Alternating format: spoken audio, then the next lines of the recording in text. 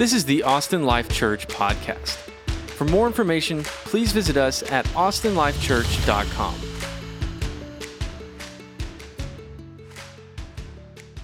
All right, everybody, Acts chapter 26 is where we will spend the bulk of our time today. So if you have a Bible, I invite you to go ahead and turn to Acts chapter 26, or you can flip on your device or whatever you use, but Acts chapter 26. We're excited. As of now, we are planning for returning back to meeting in person on June 21st. Obviously, things may change. But based on the way everything's heading right now and what the governor released this week, we really feel confident that come June 21st, with all the precautions that we'll have in place and the safety measures, that we will be good to go and to regather in person on June 21st. So go ahead and mark that down.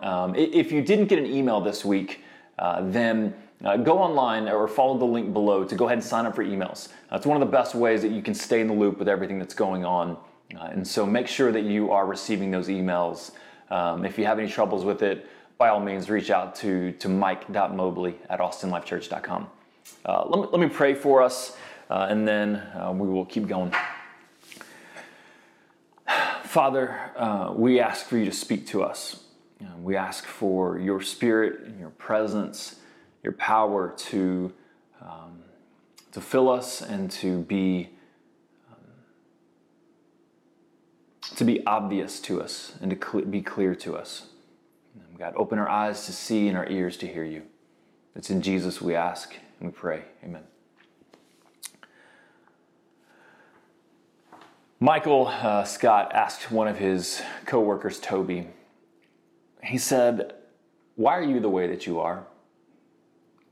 And I can't help but chuckle even as I see that episode. But yeah, he says, why are you the way that you are? Honestly. And he's asking a very important question, lovingly so. He obviously cares deeply about his friend Toby and wants to get to the heart of the matter of why Toby does what he does. He knows what Toby does, but he wants to know why. Why does Toby do what he does? I.e., suck the fun out of all of life, according to Michael, of course. Why is perhaps the most important question to ask?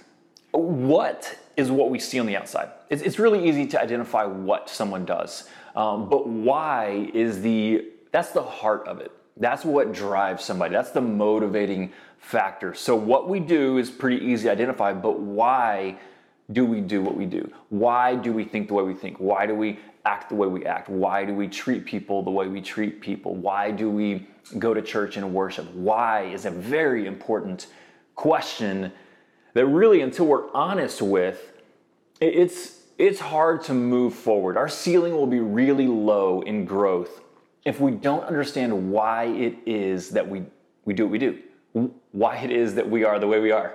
When I was thinking about this, I thought back to middle school. I got in trouble in middle school for really bullying a kid. It's one of the things I regret most, but I just grouped up with some of my buddies and we just picked on this kid, got called into the office and talked to about it. I'm not a bully. I'm not a mean person. So why did I do that? And ultimately, it's because I was wildly insecure myself. And I thought that if I was friends with these people and if I did what they did and if I made this kid feel smaller, I would feel bigger and more secure. And so really why I did what I did was because I was insecure. I wasn't confident in who I was. And it's still true for me today, is I struggle with insecurity and I have to watch what I'm doing and ask myself, why am I doing this? Is it for security? Is it for approval of others that will make me feel secure? Because if that's the case, then it's going to never satisfy. It's going to come up empty. And so I want us to ask that question today. Why? Why are we living the way we're living? Why are we doing what we're doing? Is it for security, like it was for me? It is for me. Is it for an image? You want to portray this image. You want people to see you a certain way, and so that's why you act the way you do. Is it for comfort? that everything you do is ultimately driven by the why of comfort. Is it for pleasure? Why do you do what you do? Because you want to be happy. You want to have pleasure in life. Is it for love? Is it love that compels you to do what you do and live the way you do? Why? It's such an important question that we need to ask and be honest with. Today we come to the final chapters of Acts, and I realize that last time we preached in Acts, we were in Acts chapter 20, so that would put us in the 21 range of 28. So it's going to be like a 5-hour sermon, so let's buckle in.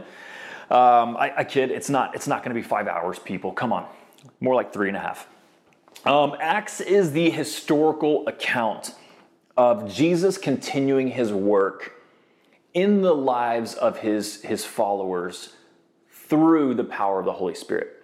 So Acts was written by Luke. So really you can look at the Gospel of Luke and the book of Acts as kind of a two-part series, book 1 and book 2. And the Gospel of Luke is the account, the life and death and resurrection of Jesus. And then Acts is how Jesus continues to work, but now through his followers, through those who call themselves Christians. And he's going to enable them to do the work by filling them with his Spirit. So Jesus will send his Spirit to live inside of Christians, and that's what will enable them to continue his work. It's a very active book. So Jesus says, you're going to start here in Jerusalem, but then you are going to be my witnesses, talking to Christians. You will be my representatives in Jerusalem, to Judea, to Samaria, to the ends of the earth. God's strategy, God's way to reach all people in all places was through you and me, faithfully following the ways of Jesus. And so it's a very active book. But you've got to ask why. The church, after Jesus' death, was basically done. Like, it was going nowhere. So why now is Peter, who was previously afraid of associating with Jesus, why is he now boldly standing in front of thousands and the rulers of the city, unashamedly speaking the name of Jesus? At threats of prison and death, he says, man, I gotta talk about him. I gotta talk about what I've seen and heard. Why is Peter that way now? Why did Stephen lay down his life in defense of the gospel? Why did he allow himself to be stoned to death? Why did normal men and women, as they packed up and moved out, why did they take the name of Jesus with them to the surrounding cities and regions? Why did Paul go from one of the most hate-filled persecutors of the church to really maybe the greatest leader second to Jesus? Why such a transformation in his life where he went from persecuting to being persecuted? Why? What was going on? What was driving and compelling these men and women to lay down their lives, to surrender everything, to give everything they have in physical resources, in time and ability, just to give it all to the way of Jesus? Why? What drove them? And should that drive us today? Can we really be like these people? As we read the final chapters of Acts, Paul is questioned and accused and put on trial in just about every chapter. He is being questioned by just about everyone. In chapter 21, he gets to Jerusalem and he is questioned and tried by a Jewish mob who are out for blood. Like, they are ready to rip him apart. But then the Jewish tribune and the council step in and they're like, hey, we gotta actually do this right. And so they rescue Paul from the mob, from the riot, in order to put him in front of the actual council and try him there. In chapter 24, Felix, the governor of Judea, he steps in and he gets a shot at questioning Paul. Like, hey man, why are you doing this? Why do you live the way you live? Why does everybody want to kill you? Like, what is going on? Well, Felix can't get answers, and so he leaves Paul in prison for a couple of years even, until until Festus succeeds Felix. And so now you've got a new governor, Festus, steps in and he's like, hey, Felix, dude, what's going on with this Paul guy? And Felix is like, I don't know. I can't find anything wrong with him, but the Jews want to kill him. And so Festus goes, all right, let me take a shot. And so he starts questioning Paul. He can't get anywhere. So then King Agrippa, he steps in, and the king starts questioning Paul in chapter 26, right? And so he's like, what's going on, Paul? Why are you the way that you are? Why do these people want to kill you? And he can't get answers. He can't find anything either. And so Paul then gets sent on his way to Rome, where he will stand trial before Caesar, the most powerful figure in all of the world at that time. And so Paul is going from person to person, group to group, city to city, just being tried and questioned and accused, and yet no one can find anything wrong. No one can say, you are condemned because of this. No one can point to something to say, that's it, you're done. Like now you'll be executed or sentenced to. They're trying to find something because there's such an uproar against him, but no one can find anything wrong. Why? Like, why can they not find anything wrong with Paul? Why can they not find anything to condemn him? And it's because in following Christ, Paul has surrendered his life to live in a way worthy of the manner of the gospel of Christ. So in Philippians, Paul says, live your lives in a manner worthy of the gospel of Christ. Live your lives in a way that reflects Jesus well. Live your lives in a way that honors Jesus well. That's the command that Paul is giving to others. In 1 John chapter 2, John would say, for anyone who abides in Christ, we are to walk just as Jesus walked. Just as Jesus walked, we are to walk in his steps. Now, we may look at that and say, like, okay, maybe he's speaking in hyperbole. Like, that's exaggerating. Like, it's not really that black and white. Or perhaps it was pretty black and white, that the expectation for a Christian is to increasingly walk just as Jesus walked. And Jesus, knowing that command, gave Christians his Spirit to be able to walk just as he walked. See, I think Paul, he knew that's how he was supposed to live. In the way of Jesus, in a manner worthy of Christ. And in Christ, he was above reproach. He had high character. He had high integrity. There was no sin found in him. Christ, he was holy and righteous. And now Jesus expects Paul and other Christians to live in the same way, holy and righteous, above reproach. Peter would tell many Christians in 1 Peter, keep your conduct among the Gentiles honorable, so that when they speak against you as evildoers, they may see your good deeds and glorify God on the day of visitation. Peter tells followers, it's what Paul is actually living out. It's why they can't find anything to condemn him for. Live in such an honorable way. Live in such a way like Jesus that when people want to condemn you, they really can't find anything to condemn you for. They've got to start making stuff up. They've got to start looking for ways. And that is how Paul lived. That's why they couldn't condemn him. Because he lived in a way worthy of Christ. He lived in a way that reflected Christ well. Listen, as Christians, if you're listening to this today and you say, I am a Christian, my faith is in Jesus, I am following him, then our lives are meant to look like Jesus. And we have the Spirit of Jesus in us to enable us, to make us able to live that way. Here's a question for you to ask yourself. Practical question. Get your pencil or your pen or whatever you do to take notes. Write this down. 1 Corinthians chapter 11, verse 1.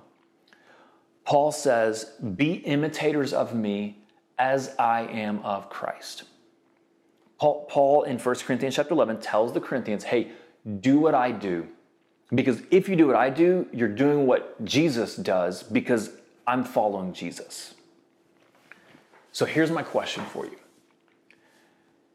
If someone were to follow your life, step by step, word for word, action for action, thought for thought, if they were to follow your life, would they be following the way of Jesus?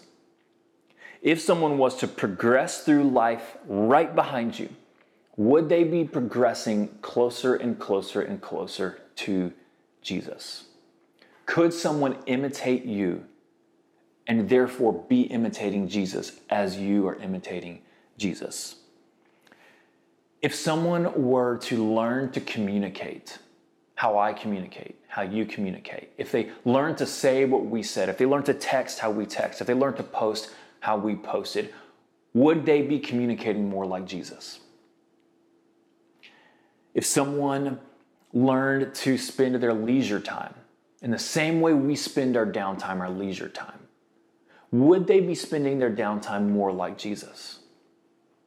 If someone learned to work exactly how we worked, if someone approached work with the same attitude and heart and integrity and character, would they be working more like Jesus by following you? If someone were to look at the way I handle money, would they look at the way I handle money and be handling money in the same heart, the same way that Jesus would? If someone looked at the way that we suffer, would they be suffering like Jesus if they followed the way that we suffer? If someone patterned their life after the way we have relationships with others, after the way we care for others, after the way we treat our family and our friends, would they be treating others the same way that Jesus treats others? It's a great question to ask. If I take the time to stop and look at my life, and if I had someone, which I have 4 kids, so I do have someone, who's trying to follow after me and learn life the way I do life, am I following Jesus in such a way that as they follow me, they're actually following Jesus? They're growing closer to him. They're looking more and more like him. This is the life of a Christian. This is the life that Jesus calls us to. This is the life that Paul was living in these last chapters of Acts, and they couldn't find anything to condemn him.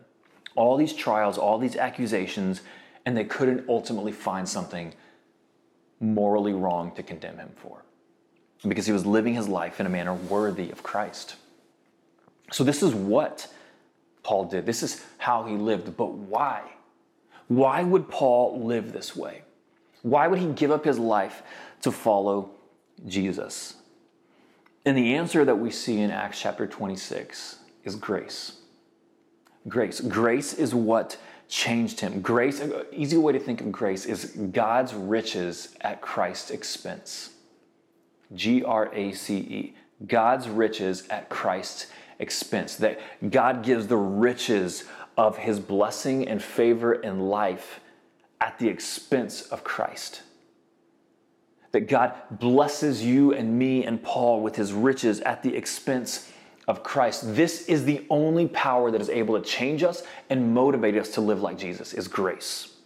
This is what has to compel us and grip us and drive us. This is what drove Paul to live like Jesus, is grace, is receiving grace. D.A. Carson has a great quote. He said, "People do not drift toward holiness. We're not going to casually just kind of stumble into Christ-likeness." He says, apart from grace-driven effort, grace-motivated effort, people do not gravitate toward godliness, prayer, obedience to Scripture, faith, and delight in the Lord. Rather, we drift toward compromise and call it tolerance.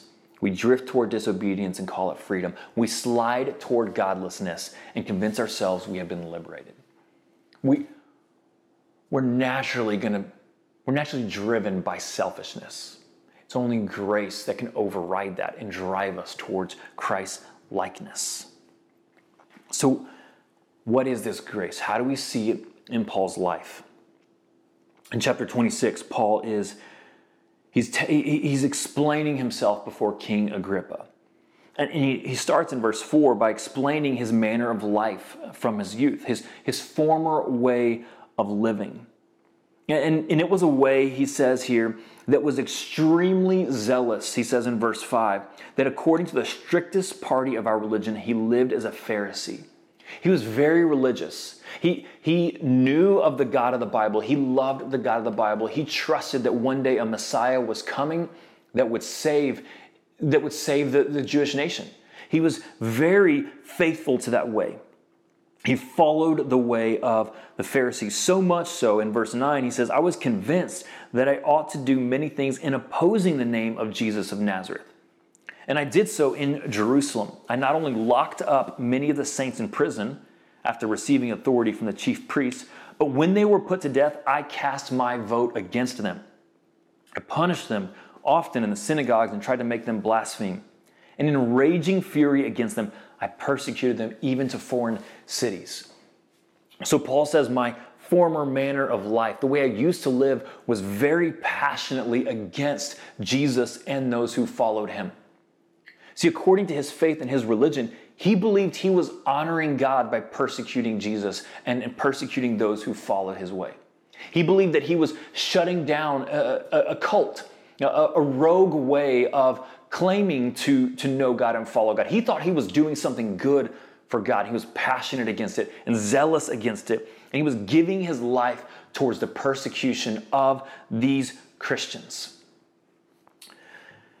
And then he says, on his way to Damascus, at midday, I saw on the way a light from heaven, brighter than the sun that shone around me and those who journeyed with me.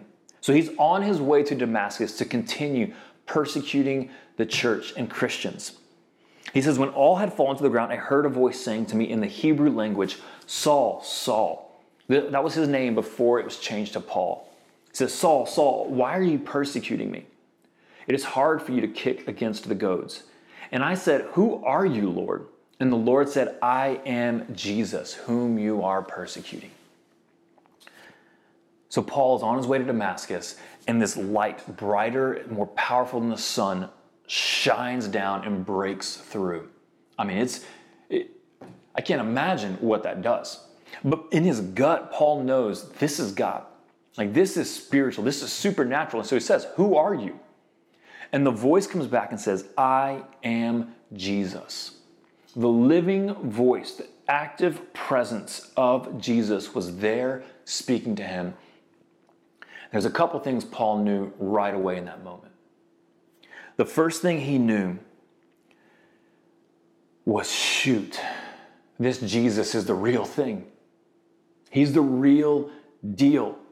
This Jesus is who he said he is. He did what he said he would do. He is the Messiah. He is the King. He is the one who has come to take away our sins. He is the one who has come to rescue and redeem and save. He is the King of Kings, the Prince of Peace, the Lord of Lords, the great I am. This Jesus is the living God. And you may think, Corey, how in the world did he get all of that? Well, here's the thing. Paul knew about Jesus. That's why he was persecuting him. He knew who Jesus claimed to be. He knew what Jesus said. But he didn't believe Jesus because he saw Jesus hung on a cross and dead and buried. And so why would he trust and believe this Jesus who was dead and buried? What kind of king is that? It must be a fake, a false king. But now this Jesus is alive and talking to him. And so Paul knows, he's not dead. He's alive. He must be who he said he was. He must be. If he's dead, okay, it's done. But he's alive. He's here talking to me. He's present and living and active. And so in that moment, Paul knew everything that Jesus said, it was in fact true and real. The resurrection changed everything. It is what moved Acts into existence. The church was dead and crumbling. Everybody was bailing and running away from Jesus when he died. So then why is it now thriving in the book of Acts? Why does the church go from imploding on itself at Jesus' death to exploding into the fastest movement ever in the recorded history of religion? Why? Because Jesus was alive, and that changed everything. That gave everybody a fuel and a fire and a drive within a why to live the way they lived, because Jesus was alive. And if Jesus is alive, then by gosh, they can trust him and they can give their lives to him and they can follow him, and he's worth it. And so Paul knew in that moment, Jesus is alive, and that changes everything. He's the real deal. He also knew in that moment, I'm not just persecuting men and women. I'm not just persecuting religious people. I am persecuting Jesus himself, the King, the Judge. Jesus said, I am Jesus whom you are persecuting. Because when someone trusts Jesus, the Spirit of Jesus himself, the Spirit of God comes and dwells in them. And so the way Paul was treating those people is the way he was treating Jesus. The way he would love or hate or care for, it was the way he was loving or hating or caring for Jesus. And his past life was incredibly hostile towards these men and women, therefore towards Jesus. We've seen this theme in Acts, that how we treat one another, how we love one another, it's not just treating another person that way. It's not just caring for another person that way. It is our love and care and worship to God himself. That has to sink deeply in our souls. The way we treat other people is the same as treating God himself that way. That should burn deep inside of us. And so Paul knows he's persecuting Jesus himself, the King, the risen Lord. And the third thing he knows is that he is guilty. All of these other trials, no one can condemn him. All of these other accusations, no one can find anything to stick. All these other kings and rulers, man, they can't condemn him as guilty. But this king, the living King Jesus, he can condemn Paul as guilty. There's a record of sin a mile long, and Paul is without doubt guilty before this king. This is massively important to understanding grace, is first understanding our guilt before the king. If we cannot grasp, if we cannot have our eyes open and our minds open to understanding our horrific guilt against the king, grace will not have the value and beauty that it does. We have to recognize, in Spirit, I ask that you would do that now, that we would recognize our treason, our sin against the risen and living King Jesus, because that is first and foremost what opens our eyes to the beauty of grace. So Paul knows, I am guilty before this King Jesus. He can condemn me. But that's not what happens. Verse 16, Jesus says, but rise and stand upon your feet, for I have appeared to you for this purpose, to appoint you as a servant and witness to the things in which you have seen me, and to those in which I will appear to you, delivering you from your people and from the Gentiles, to whom I am sending you, to open their eyes, so that they may turn from darkness to light, and from the power of Satan to God, that they may receive forgiveness of sins and a place among those who are sanctified by faith in me. Paul finds himself face to face with the king, the judge, whom he has persecuted, and he is guilty. There's no way around it, just like you and I are guilty. The gavel is raised, ready to condemn, but grace interrupts. Paul is standing, ready to be condemned guilty, but grace in the form of Jesus steps in and stands in his place. And so where Paul should have been crushed, he was lifted up. Where Paul should have been condemned, he was set free.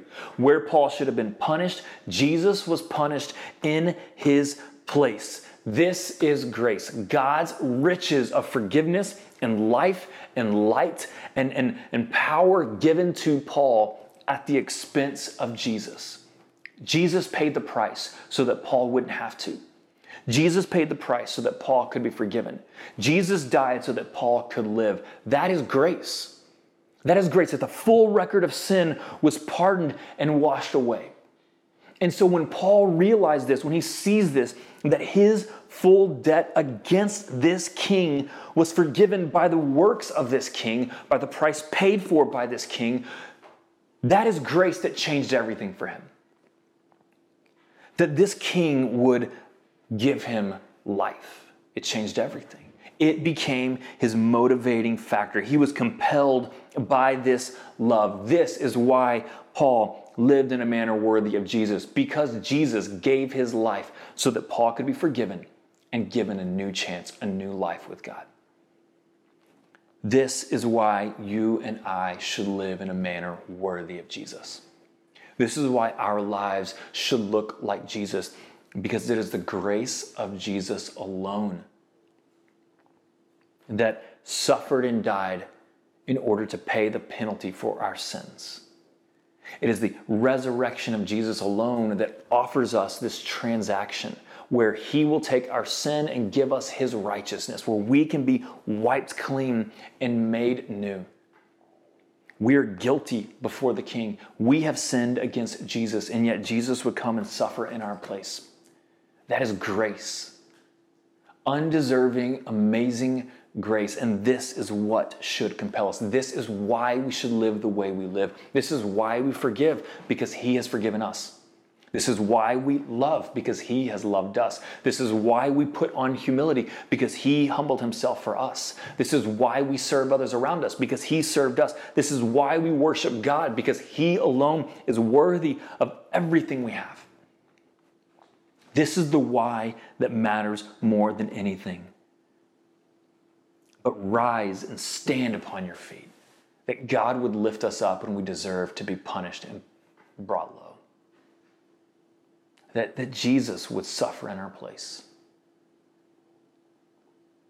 It's undeserving, unmerited, and it is the why that changes everything. This changed Paul's life. He would spend the rest of his life devoted to living for Jesus, that others would see him and know him. The book of Acts, it ends in Acts 28, verse 30 and 31. He's in Rome, Paul is, and it says he lived there 2 whole years at his own expense and welcomed all who came to him, proclaiming the kingdom of God and teaching about the Lord Jesus Christ with all boldness and without hindrance. From that moment on his way to Damascus, when he stood before the living king and he knew he was guilty, but grace interrupted and offered Paul forgiveness and a new life.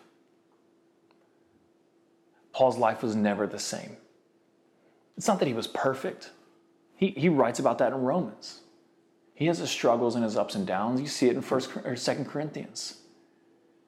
But his life was devoted to Jesus because Jesus gave everything for Paul to have life. This is why we, like Paul, should spend our lives proclaiming the kingdom of God and forgiveness of sins in Jesus Christ. Is this how you're living your life? Is this how I'm living my life? Has grace impacted us in such a way? There was a moment in Acts 9 where Paul was guilty and then he was forgiven. Where Paul was controlled by the power of Satan and then he was controlled by the power of God. Where Paul was walking in darkness of sin and then he was walking in the light of righteousness. Have you encountered that moment? Yeah, it's not going to be like Paul's moment. It's a one-time thing, I think. But spiritually, we're either dead or alive. There's really no in between.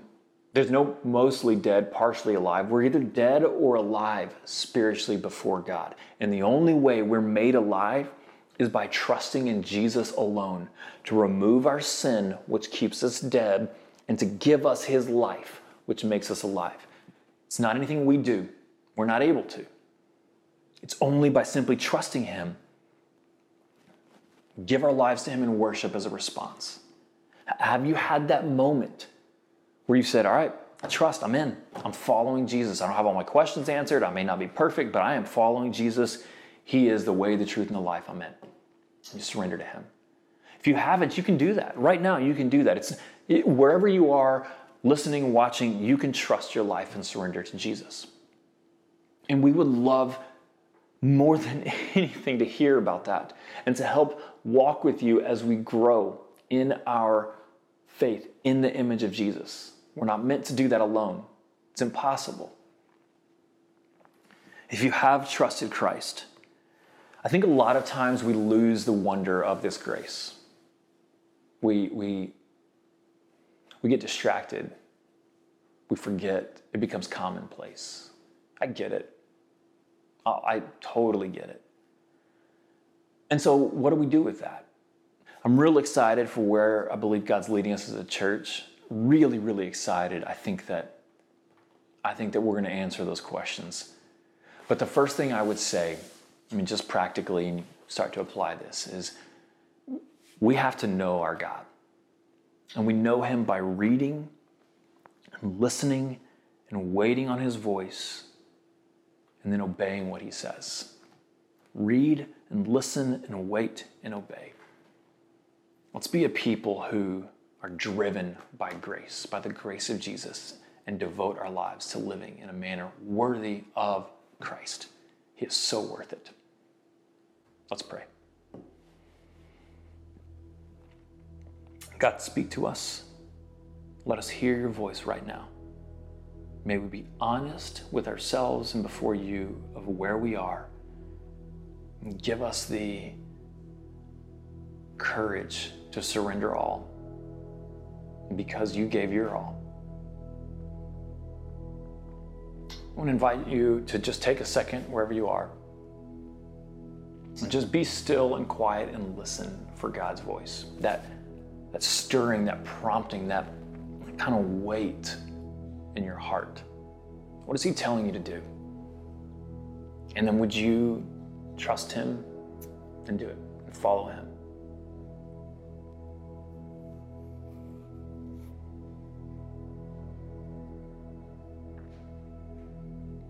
God, we thank you and love you. Speak to us and show us your way. In Christ we ask.